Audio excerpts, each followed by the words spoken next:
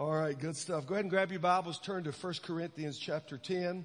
1 Corinthians chapter 10. How good is good enough? How good is good enough? Man, there was some really good football yesterday. I don't know if you're a football fan, but man, if you're a football fan, man, there was some great games. Baylor skagged one out by a field goal at the buzzer. North Carolina beat FSU. I don't know where Jim Campbell is. Oh, he's next service. Sorry, Jim. At the buzzer, they lost. The most exciting game of the day clearly had to be Georgia, Tennessee. Georgia scored on a bomb with 10 seconds to go, and somehow in 10 seconds, they gave up a touchdown. Tennessee, as time expired, won a game. And then, I don't know if you're a Saturday night football fan, but I watched Clemson and Louisville last night. Just tremendous football game. Clemson stopped Louisville on about the 3-yard line. And it was just incredible. But when you think about how good's good enough in football, you got to score more points than the other team. But you got to be good enough for 60 minutes. You can be ahead for 59 minutes and 58 seconds, but that's not good enough. You got to be ahead when it's over. And 4 or 5 teams found that out yesterday. But how good's good enough when it comes to life? And maybe better yet, how good is good enough when it comes to our ministry and our service for Jesus? Maybe a story about Admiral Rickover will help. Hyman G. Rickover, who was an admiral in the U.S. Navy, his interviews, according to many's writings, were legendary. And one of the reasons is he always wanted to cut through the stuff, the glib and the rehearsed answers. He wanted to really get a look at people underneath. So he wanted to get them uncomfortable. And so sometimes when he brought somebody in for an interview, he would cut an inch or two off the front leg of the chair just so they would be off balance. Cause he wanted to get down to the nitty gritty. And in his biography, Why Not the Best, former President Jimmy Carter tells about his Rickover interview. And I won't say much about Mr. Carter, but this is a great story. He says the Admiral asked me, he says, Mr. Carter, where did you stand in your class at the Naval Academy? And Carter said, I swelled my chest up and said I was 59th out of 820. And he said, I kind of leaned back waiting for him to tell me how impressed he was. And Carter said instead he looked at me and said, did you do your best? And he said, I started to say, well, yes, sir, but I knew he would know that I didn't always do my best. And so I said, no, sir, I didn't always do my best. And then Mr. Carter says he looked at me for a long time. And he asked one final question, which I've never been able to forget or to answer. And he said, why not? Why did you not do your best? When it comes to our life, when it comes to our ministry and how we serve the Lord Jesus, do we always do our best? And if not, why not? Compelling questions. This morning, I want to speak on this, kind of on the subject of excellence. If you've been with us, you know we're in the series on the church called We Are, and we've talked about we are gospel-centered, and we are living on mission, and we are living in community, and just talking about different values. Some of them are core values that we already that are part of our DNA, if you will. Others of these values, they're values that we aspire to get to. I don't think we can say that a core value is excellent, that we're always excellent, because I know in my own life personally, I'm not always excellent. But I do believe all of us should aspire to be our very best. We should aspire to do our very best. And that means, and if we're going to aspire to do our very best in ministry and in serving the King, then what that tells us is that we need to have a ministry.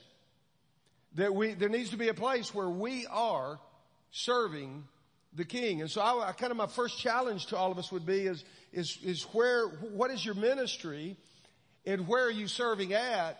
And when you serve in your ministry, do you always do your best? Are we always aspiring to be excellent in what God has called us to be? And so I'm going to read a passage of Scripture and then kind of try to make the connection from the context, and then we're going to talk for a few minutes about why we should always seek to do our best. 1 Corinthians chapter 10, look with me, beginning verse 31.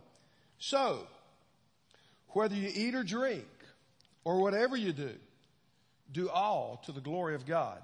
Give no offense to Jews or to Greeks or to the church of God, just as I try to please everyone in everything I do, not seeking my own advantage, but that of many, that they may be saved. Be imitators of me as I am of Christ. Would you pray with me? Father, in these next few minutes, as we seek to unpack this passage of Scripture, and talk about this idea of being our best and serving you and living life with excellence. God, I pray that you would speak into our hearts. And just to be honest, Lord, I pray, Father, that you would convict us, that we might understand why we are to give you the best we can. And so, God, would you move in our hearts and in our lives, and just this morning, would you speak to us in a special way? And God, always when we gather together as a group of people, not everyone here is probably yet a follower of Jesus. There are probably some here this morning that are wondering, do I really want to surrender my life to Christ? And God, my hope is that they would see that we serve a God of glory. We serve a Savior worth following. And not just a Savior worth following, but a Savior that deserves our best. So would you just come and speak to us this morning? Father, would you bring to mind every word that you want me to say? Would you help me to forget those that are not relevant? God, would you just hide me behind the cross so I wouldn't speak according to my wisdom, but only in demonstration of your power, the Holy Spirit's power. We'll trust you for that, Father, and we pray in Jesus' name. Amen. Well, you know, this is kind of a popular text. I think we claim it a lot, and we talk about it a lot. It's pretty challenging, and can be really convicting. But the interesting thing is it's right in the middle of a discussion. If you read the context, it's really in the middle of a discussion on what believers should and should not do in terms of a lot of the cultural issues of the day. Now, the cultural issues of their day, one of the big things was particularly in Corinth, but in a lot of the cities, they had pagan worship. And so what they would do is they would sacrifice or slaughter an animal as an act of worship to a pagan god. And then, then they would take some or all of the animal and they would take it down to the market and they would sell the meat. And the question of the day was, as a believer, could you eat meat that had been sacrificed to an idol? And so there was this big discussion about that, and Paul kind of talks about it, and we won't get into the details of that because that's kind of another message for another day. And then on the other side, he talks about the issue of headship, and should a woman live under the headship of her husband? And he talks about, how Christ is the head of man, man is the head of the woman, and God is the head of Christ. And he talks about this order. And so in the culture issues today, he shares this text with us. And he says, whatever you eat or whatever you drink, whatever we do, we are to do it for the glory of God. And so he gives us some insight on how to make wise decisions. And you got to kind of read both of those, particularly the first part of that, to kind of get the gist of that. But in the context of giving us wise decisions, what he also does for us, he gives us some motivation here for not just doing the right thing, but he also gives us motivation for doing the right things well. So we shouldn't just do what's right, but we ought to do what's right to the best of our ability. Now, what we want to do is we want to look at the text, and when we do, I think we can find about 4 different reasons, or 4 motivations, if you will, for why you and me should live our life with excellence. So let me just share those with you. Number 1, God's glory demands excellence. If you notice what he says there, whatever so whether you eat or drink, whatever you do, do all to the glory of God. And so when we think about that theme, the glory of God is all throughout Scripture. And God's glory demands, excellent, God's glory demands our very best. As a matter of fact, Isaiah 43:7 says this, says, everyone who is called by my name, whom I created for my glory, whom I formed and made. Our Presbyterian friends have shared with us the shorter catechism from years ago, but it says, the chief end of man is to glorify God and to enjoy Him forever. The chief end of man is to glorify God and to enjoy Him forever. Why? Well, we were formed. And when we look at that verse in Isaiah 43:7, God said, everyone who's called by my name, everyone who's called by my name, whom I created for my glory. If you're called by the name of Jesus, and if you name Jesus as Lord, you were created for God's glory, to bring glory unto Him. And I was talking to my 9-year-old. She comes with me early most Sundays, and we were just talking about, okay, who are we to be living for? You know, if God knows more than we know, and God's wiser than we are, and we were just talking about how we are to live for Him. Well, because we have a God that formed us to live for Him. And He formed us, He shaped us, if you will, for His glory. And so He made us to bring honor and glory unto Himself. And so we should never go through life, and we certainly shouldn't go through our ministry doing things haphazardly, indifferently, or in a lackadaisical manner. On the contrary, we are to give God the very best that we have. A number of years ago, we took Bailey to Disney World. I think the first time, which is the time in question, she was about 3.5. We took her on the day before Christmas Eve. Anybody been to Disney World around Christmas? I think everybody, you should have to take your kids or your grandkids to Disney World around the week of Christmas. That just ought to be a requirement. You'll develop patience or you'll have to repent. One of the two things will happen. But man, we got there about a little after 10 o'clock in the morning.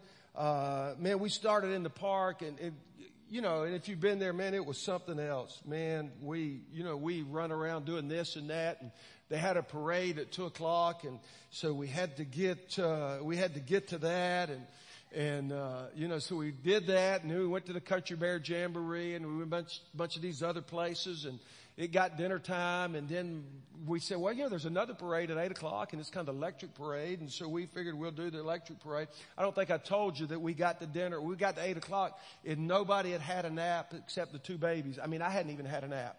And we all needed a nap. But we said, we're going to go to the parade. So we watched the electric parade at 8 o'clock.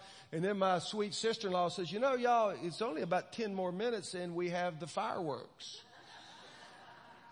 So we stayed for the fireworks. And if you've seen the Christmas parade and if you've seen the fireworks, I shall tell you, man, they look just like they do on the postcard.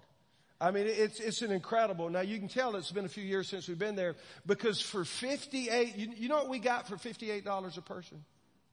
What we got for $58 was absolute excellence. Now I looked online last night. It's $105 now, just so you'll know. Don't expect. But here's what you get. When you go to Disney, what you get from them is you get the very best they can give you. And now they could get by with less, but what they want is they want you to come back again and again and again. And so what happened is we got ready to leave that day, and Bailey goes, I didn't see Donald Duck. So we had to go back, right? Yeah, I think maybe they hide one or two of those characters all the time. There's always a princess you can't find. There's always why? Because they want you to come back. But what they do is they give us excellence for, for $100, man, you get a show. Now they could settle for less, but they don't. So often, think about this. We serve the King of the universe. We serve the one who gave his very best for us. Shouldn't we give him our best? You know, we want people to come back again and again and again. So shouldn't we give our very best? God's glory demands that we give his best. In fact, when God gave us Jesus, John 1:14 says, and the Word was made flesh, dwelt among us, and we have seen his glory as the only Son from the Father, full of grace and truth. So God laid it out for us. He gave us the very best he had. And his glory demands excellence. Some of you ladies know Beth Moore. She had a study a few years ago called Breaking Free. And she talked about in that study how God chooses to use his glory to make himself known and to show himself mighty. And so God's glory is the way that he expresses himself. That's why Jesus was made flesh and dwelt among us, and we beheld his glory. Because Jesus was the revelation, if you will, of God. As a matter of fact, Hebrews 1:3, y'all probably remember this from our study. Hebrews 1:3 says speaking of Jesus, he is the radiance of the glory of God and the exact imprint of his nature, and he upholds the universe by the word of his power. After making purification for sins, he sat down at the right hand of the Majesty on high. And so Beth Moore goes on to say, God's glory is how he shows himself. So Jesus is a reflection of God's glory. And Jesus is how God chose to show himself. Now, what did Jesus say? What did Jesus say to us? Matthew 5 verse 16, listen to this. King James Version. Matthew 5:16, let your light so shine before men that they may see your good works, our good works, and what? And glorify our Father who is in heaven. See, it's not only what we do that points people to Jesus. It's how we do it. And we ought to do it well because God's glory demands excellence. Secondly, if you look back in our text in 1 Corinthians, not only does God's glory demand excellence, but Jesus' life displayed or demonstrated, if you will, excellence. If you look at chapter 11, verse 1, I'll skip down to that. Paul writes, he says, listen, you imitate me as I am, or you be an imitator of me as I am an imitator of Christ. In other words, what he was saying, Paul was saying, listen, you follow my example because I'm following Christ's example, and Christ's example is worth following. See, Jesus, his life displayed or demonstrated, if you will, the glory of God. That's why over in Colossians 3 verse 17, you don't need to turn there, but you'll recognize this passage. It says, whatever you do in word or deed, do everything in the name of the Lord Jesus, giving thanks to God the Father through him. And so everything I do in the ministry and in the circles where I'm known as a Christian is reflective of Jesus Christ. Like it or lump it, everything we do, in terms of the circles that we're in, where people know we're followers of Jesus, when they know that about us, then everything we do is on display. And they're looking to see, okay, is she living like Jesus? Because Jesus lived a life that displayed excellence, and he really demands that of us. He expects that of us. Now, let's just be honest for a minute. Have you ever done just enough to get by? Has there ever been an area in your life where you say, I'm just going to kind of, what's the word here? I'm going to just put in my time. Or I'm going to mail this one in. Anybody ever just kind of settled? I won't ask you to raise your hands. I remember back in college, I think I was taking my second history class. I think it was the sophomore year, second history. But anyway, I got to class and I found out the professor gave essay tests. And so I just kind of decided, okay, I think I can make it with a B. And so I just decided I'm just going to try to make a B. That's kind of what I'm going to try to make. And guess what happened? I just kind of made a B. But I just decided, hey, I'll just settle for this. I'm not going to go after this. Well, a lot of times that's what happens in our life. We just say, well, I'm just kind of going to settle, just going to kind of get by with this or kind of get by with that. And so we need to be careful. Why do we do that? Why do we settle, if you will, for less? Well, we'll look in fact, I want you to turn over to Mark chapter 6 for just a moment. I want to show you a little something. Mark chapter 6, just Jesus kind of going through this story, or they're going through this little event. But I want you to see a couple things. Mark 6, we'll begin reading in verse 33. You know the story, but I just kind of want to read it. There's multitudes out there. Jesus has been doing some miracles. Verse 33 says, now many saw them going and recognized them, and they ran there on foot from all the towns. They got there ahead of him. When they went ashore, he saw a great crowd, and he had compassion on them because they were like sheep without a shepherd. And he began to teach them many things. And when it grew late, his disciples came to him and said, this is a desolate place, and the hour is now late. Send them away to go into the surrounding countryside and villages and buy themselves something to eat. But he answered them, you give them something to eat. And I want us to think about something. Why did they want Jesus to send them away? I think there's two reasons. I think one reason is they didn't really want to be inconvenienced. If we send them away, we can hang with Jesus. And we kind of like being our little group.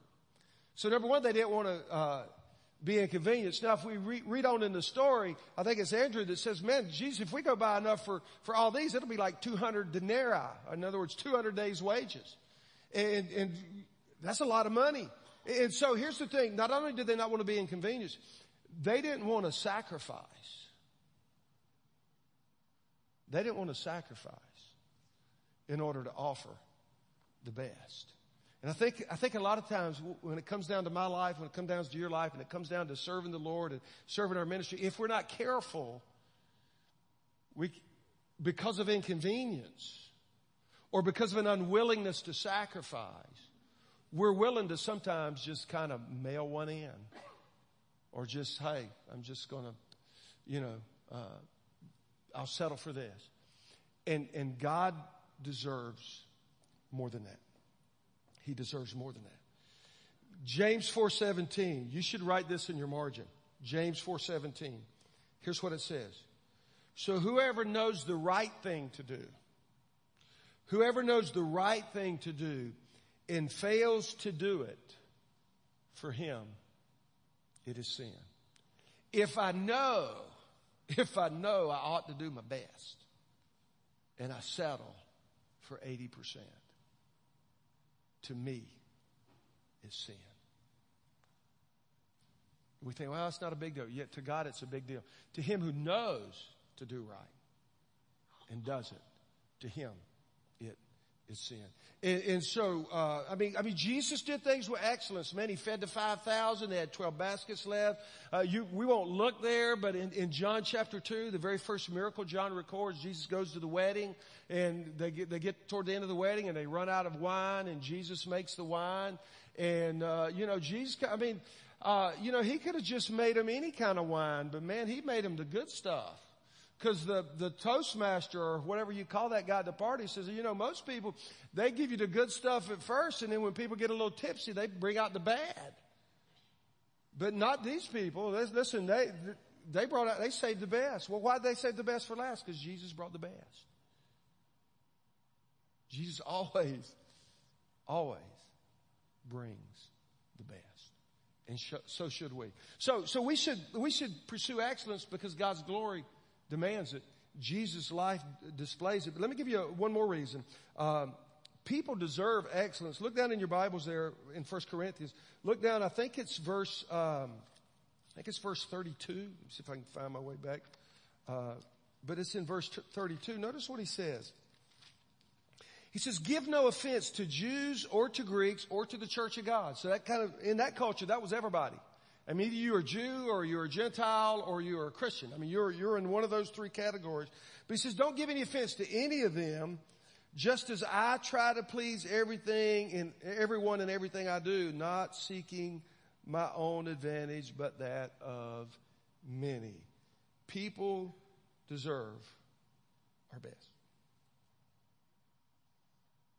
I mean, Disney could get by with a lot less and people would still go, provided they watch out for the alligators. I mean, other than that you're right. But they're not satisfied with that because they want people to come back over and over and over and over again. As I've talked about, I've had to go back and I've been back, and every year we go home at Christmas, it comes up, hey, we need to go back. Why do my girls want to go back? Because it's good. See, when you offer excellence, people want to be part of that. And so people deserve our best. Zig Ziglar, great motivator, salesperson, he said success is the maximum utilization of the ability that you have. People deserve the maximum utilization of our ability. Brian Harbour picks up on this in his book, Rising Above the Crowd. Listen to this. He says success means being the best. Excellence means being your best. Success to many means being better than everyone else. But excellence means being better tomorrow than we are today. Success means going beyond the achievements of other people, but excellence means matching our practice with our potential. So if somebody comes to our Bible study class, or they come to our Sunday school class, and we just say, wow, we open the book and go, I wonder what the lesson's about today. We hadn't prepared. That's not, if you come on Sunday morning and I stand up here and go, well, I really don't know what I'm going to say today. I hadn't thought about it all week, but let's just see if we can find a text. Right? You're going to get up and leave, or at least you should get up and leave. Because listen, people deserve our best. Now, I'm not talking about we got to be perfect, but we do need to be prepared. We need to prepare like it all depends on us, and then pray like it all depends on God, because it does. It all depends on God, but it all depends on us. I mean, God can use a very dull instrument, but when we sharpen it a little bit, God seems to use it a whole lot better. So we just need to be better. People deserve that we seek to be better in everything that we do. And then one last thing, people deserve excellence. Jesus displayed excellence. God's glory demands excellence. But look at verse 33, last part of verse 33. And this is, Paul says, just as I try to please everyone in everything I do, not seeking my own advantage, but that of many, that they may, listen to this, that they may be saved.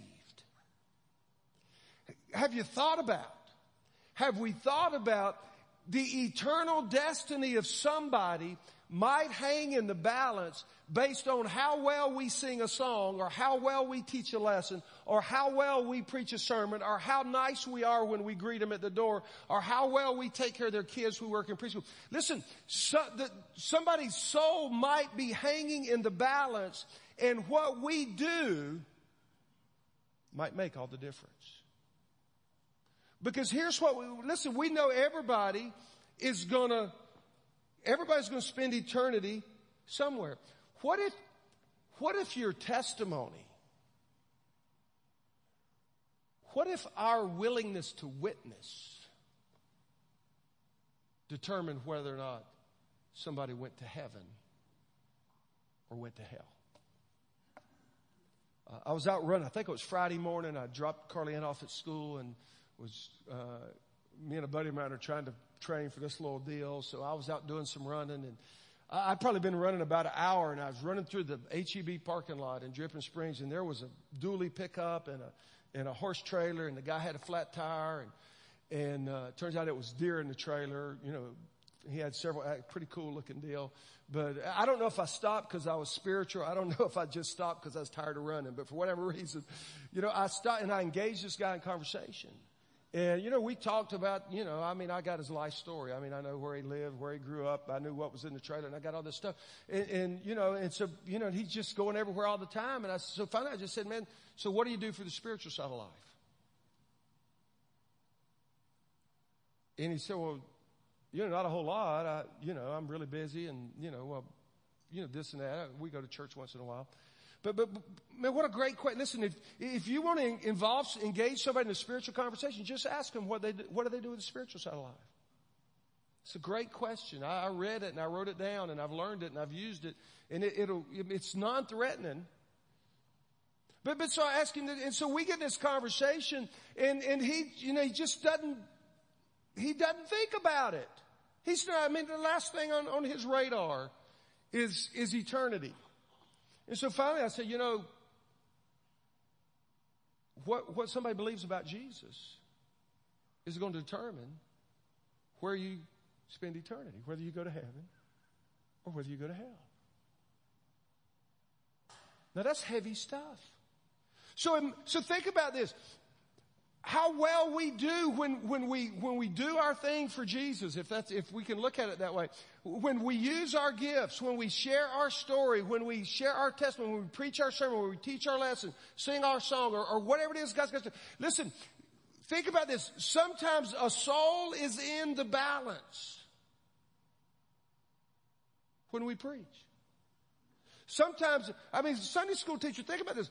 What if when you go to class today or when you go to class next week and you open the Word of God, there's somebody sitting out there, and it could be that what you have to say that day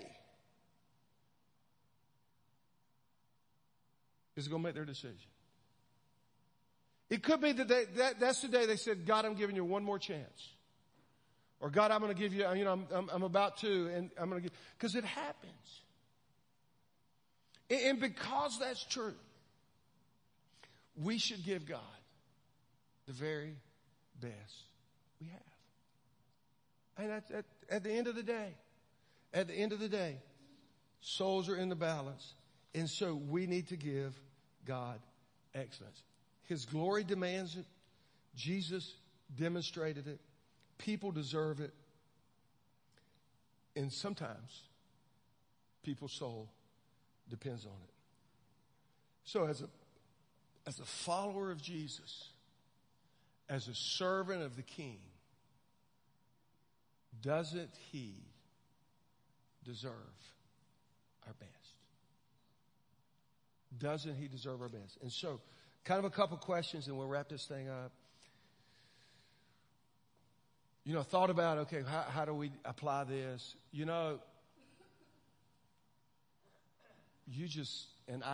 We just need to sit down and ask ourselves the question, am I giving God my best? If not, why not? It's that easy. Am I involved in ministry? I think that's a fair question. Am I serving the King? And if you are you giving him the best you have? If you're not, you ought to start serving. He expects it of you. And he doesn't just expect you to serve, but he expects us to serve it. And so I think just from the takeaways are you giving him your best? And if not, why not? And if not, would you be willing today to repent and pursue God's best? I didn't share this. I think it's in my notes somewhere. We can't become excellent in a day, but we can start today. Are you willing to start today and give God your best? Let's pray together. Heads bowed, eyes closed. No one looking. Don't move around for just a minute. Let me just say a couple things. I've been talking to believers, and some of you here, you're on the outside looking in, or you're just not sure if you want to follow this Jesus. And can I just say, man, the greatest decision I ever made was to give my life to Jesus. God gave his best for me. Jesus died on the cross to pay for my sins. I share with this guy, man, I have forgiveness from sin because of Jesus. I have life because of Jesus. And I have hope forever because of Jesus. And if you're here this morning and you don't have forgiveness and you don't have peace and you don't have hope forever, then I want to offer you Jesus Christ. Whoever believes on him, the scripture says, will not be disappointed. Would you be willing this morning to give your life to Jesus? Would you be willing this morning to invite him to come into your heart? Would you be willing this morning to surrender your life to Jesus as Lord? If your answer is yes, then just tell him. Just say, Lord Jesus, I surrender my life to you. I want forgiveness. Lord Jesus, I want peace. Lord Jesus, I want hope forever. So I turn from my sin and I surrender to you. And friend, if you'll make that commitment, that kind of commitment, if you'll surrender to Jesus, Lord, the Bible says you can be saved forever. And God will make you a new creation in Christ Jesus. And so I hope you'll do that. Believer, follower of Jesus, are you giving God your best? Not so much perfectly, but are you consistently giving Jesus your best? And if not, I think we should just ask him to forgive us. If we're not giving him our best. In fact, if you're not giving him your best, let me just lead us in this prayer. And you can say it in your heart, you can say it out loud, but that's what I think we ought to say. Because I need to say this, Lord Jesus, I don't always give you my best. Lord Jesus, I want to repent. You're the King of the universe, Lord Jesus. You deserve the best. And so I surrender today. And would you, Lord Jesus, fill me? Would you help me to serve you? And would you help me, Lord Jesus, to serve you as well as I can?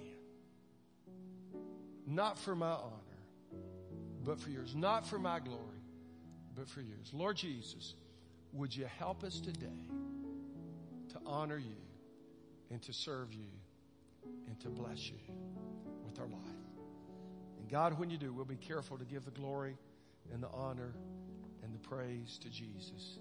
For it's in his awesome, wonderful, and mighty name I pray. Amen. Amen. Look up, if just a moment, I'm going to turn you loose. If God's spoken to your heart, if you need prayer, if you'd like to chat about, hey, here's where I'm at. Maybe you're not yet a follower. Maybe you're thinking about being a follower. Maybe you want to talk about getting baptized. I'll be here at the front for a minute, and after that, I'll be out kind of the welcome area. I'd love to pray with you, talk with you. If you want to join our church, we'd love to pray with you about that. But what I want you to go away, what I want us to go away with today, we serve the King. Not a king, but the King. The King. And the King deserves for his servants to give him the best.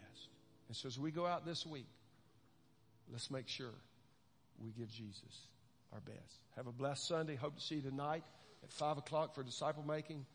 Be blessed. Have a great day.